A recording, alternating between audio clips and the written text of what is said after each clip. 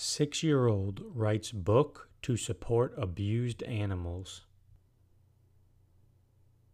6-year-old Oscar Payne was very upset when he saw a television PSA about abused animals.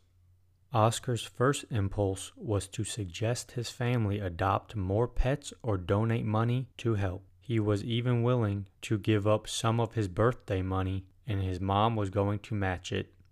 But then he had another idea.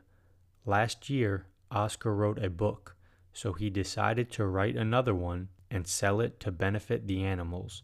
His new book is called The Old Man and His Pets, and he is selling it for €1, with all proceeds going to the RSPCA. Story found via Kindness Crusader Kids.